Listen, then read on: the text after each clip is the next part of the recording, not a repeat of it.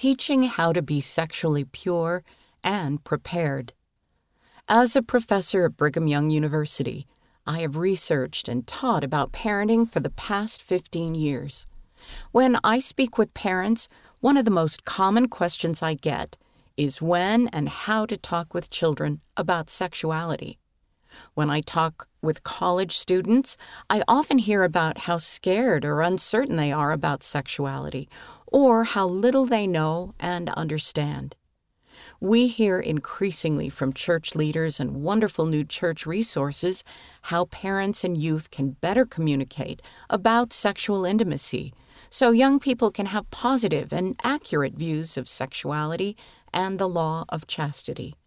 President M. Russell Ballard has said, "Be positive about how wonderful and beautiful physical intimacy can be when it happens within the bounds the Lord has set, including temple covenants and commitments of eternal marriage."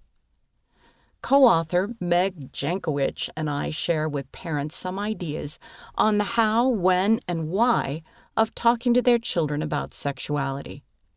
Elder and Sister Renlund discuss the importance of keeping the law of chastity.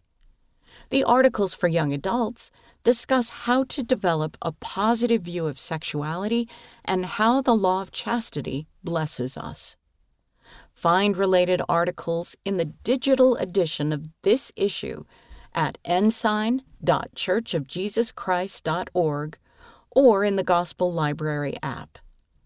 It is my prayer that through these articles, young people and parents will desire to talk with one another openly and draw closer to the Lord as they resist incorrect information that is being communicated in the world today about sexual intimacy, and instead contemplate the power of being both sexually pure and prepared.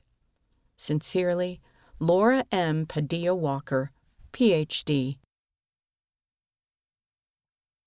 End of the article, Teaching How to Be Sexually Pure and Prepared, read by Jane Wise.